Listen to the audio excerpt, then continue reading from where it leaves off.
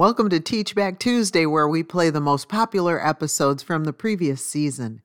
This week's episode, Why Me? And Other Hard Questions, really struck a chord with so many of the listeners. It's still being downloaded. I thought of a different question. It's related but different. If we could schedule adversity, when would we want it on our calendars? The day of adversity doesn't make appointments, as we can already tell. This episode provides examples of how we can reframe the hard questions into prayer requests that are based on Scripture. Let's listen again. Lately, with so many difficulties going on, I'm wondering if maybe you've had something happen in a loved one's life and they looked at you in shock and sadly asked, "Why me?" That's a hard question, isn't it? In fact, it doesn't matter if you're a seasoned veteran to hardship and loss. It's still a question that doesn't have an easy answer. Sometimes we ask questions that cannot be fully answered on this side of heaven.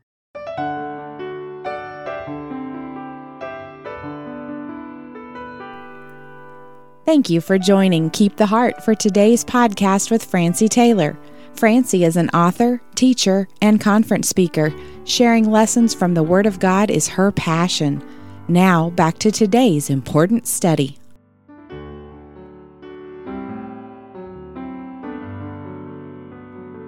It used to be true that if you suffered something catastrophic, you were considered somewhat rare.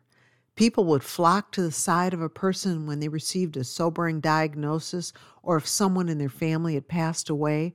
But now, with so much going on in our world, more people have been struck by hardships and grief than ever before. Has death accelerated?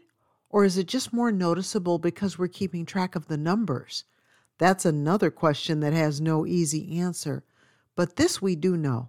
Things have changed, and we have more questions than answers. Let's consider 3 common questions that don't have easy answers, and then let's rewrite them into prayer requests. Now, the purpose of this exercise is to increase hope and confidence in God. He has not abandoned us, even if this season in life seems incredibly heavy. These suggested revisions of hard questions are only designed to help us view things from a more helpful angle.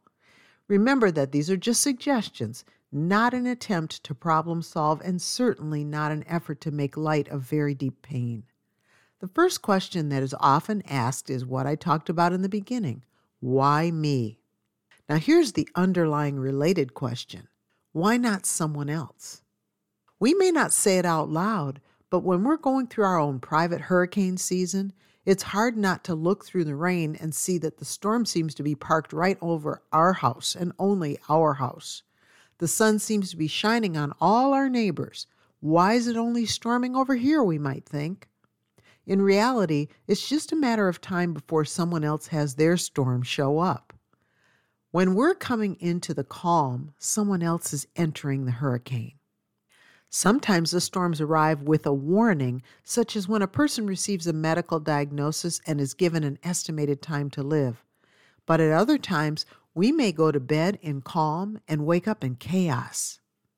Instead of why me, we could pray this: Lord, be merciful to me. Listen to what it says in Psalm 57, verse 1. Be merciful unto me, O God, be merciful unto me. For my soul trusteth in thee. Yea, in the shadow of thy wings will I make my refuge until these calamities be overpast. We never know how long any form of affliction may last in our lives, but we do know that we can run to God in prayer, asking Him for mercy until the calamities be overpast. In other words, we're asking for a shelter in the time of storm. Pray for mercy. It's a request that does have an answer. A second hard question that's equally as common is this: why now? Now here's the underlying related question. Why not at a different time? Or even why not at a more convenient time? This leads to yet another question. When is the best time to have a hard time? If we could schedule every form of adversity, which day would we choose to go through it? I'd like it to be like dry cleaning personally, in by 10 and out by 4. Adversity never makes appointments. We can actually be thankful for that. Aren't you grateful that we don't have red spots on our calendars indicating that some unknown hardship is coming our way that day? God has been so good to keep this information hidden behind a veil where only He can see it. Instead of why now, we could pray this: Lord, hear my cries. Psalm 102 is introduced as follows: a prayer of the afflicted when he is overwhelmed and poureth out his complaint before the Lord. The first verse in this chapter makes this request: Hear my prayer, O Lord, and let my cry come unto thee. The word cry in this verse is a prayer for help. The tone is humble and pleading. Please take care when you're hurting not to use a reckless or accusatory tone with God in prayer. Are you inclined to listen to someone when they're yelling at you, or are you more inclined to listen to a wise appeal? God has already done more for us than we deserve, and we are mistaken if we expect our lives to be trouble-free. Trouble is in the script, but thankfully, it's not written into every day of our lives. Let's face it, there are situations in life that make absolutely no sense to us at all. Why would a perfectly healthy person go to a doctor appointment with a complaint of pain and come away with a cancer diagnosis? Why was that person texting while racing down the highway at over 70 miles per hour, killing themselves and injuring others? And what makes a person decide to walk into a building and open fire on people who are just going about their normal workday? Some things will never, ever make sense. Adversity, by definition, is difficult, dangerous, and harsh. The only thing we can understand is that it causes us indescribable pain. And the more sudden it is, the harsher the blow. God can not only hear our cries, but He can give us understanding that will help us to walk through even the most unbelievable situations. There may be times in life when we have things happen that will bring us to gut-wrenching tears, the kind of tears that soak a pillow. For the believer, times like this draw us closer to God. This is not the time to pull away in anger or disillusionment. Set aside the failed expectations and just cry out to God. People won't always be able to bear our pain with us, but God always can. And finally, the third common question that has no easy answer is this: what did I do to deserve this? Now here's the underlying related question, because there's always an underlying related question. It's this: am I being punished more than other people? Another underlying question is this: is this the thanks I get for living for you, Lord? These are hard questions that even if they're not spoken out loud, they would be wondered in private. Hard questions will never have easy answers. But one thing we do know is this: sometimes things go wrong when we haven't done anything wrong. Are there times when we bring trouble on ourselves? Of course. But that doesn't mean that every time a problem arises, we special ordered it with our own misconduct. Jesus had to remind the disciples of this when they assumed that a man had been born blind because of the sin of his parents.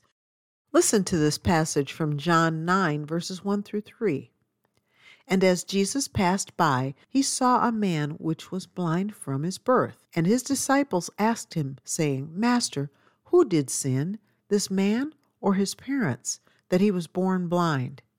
Jesus answered, Neither hath this man sinned, nor his parents, but that the works of God should be made manifest in him. Jesus had to correct the disciples' mistaken assumption. Neither the son nor his parents had done anything wrong. Being born blind could have happened to any person since the original sin in the Garden of Eden. But the miraculous healing of this blind son would surely magnify the Lord, and that's exactly what it did. You'll want to read this chapter of John 9 in your own study time. It's a powerful example of how God can take something that we consider negative and turn it into a huge positive. There's a peace in our souls when we know that, to the best of our knowledge, we haven't done anything to bring a chastening into our lives. Pray and ask the Lord to open your eyes just in case there's anything that's hidden and needs to be confessed. But if the Holy Spirit doesn't convict you of anything, watch as the Lord magnifies His power through your situation. We never know how God could use our difficulties to bring others to Him. There is always more to affliction than meets the eye, and nothing in this life is only about us. If we live long enough, we're bound to have questions that cannot be answered fully on this side of heaven. This is part of our human experience, and God has a purpose and already knows the outcome.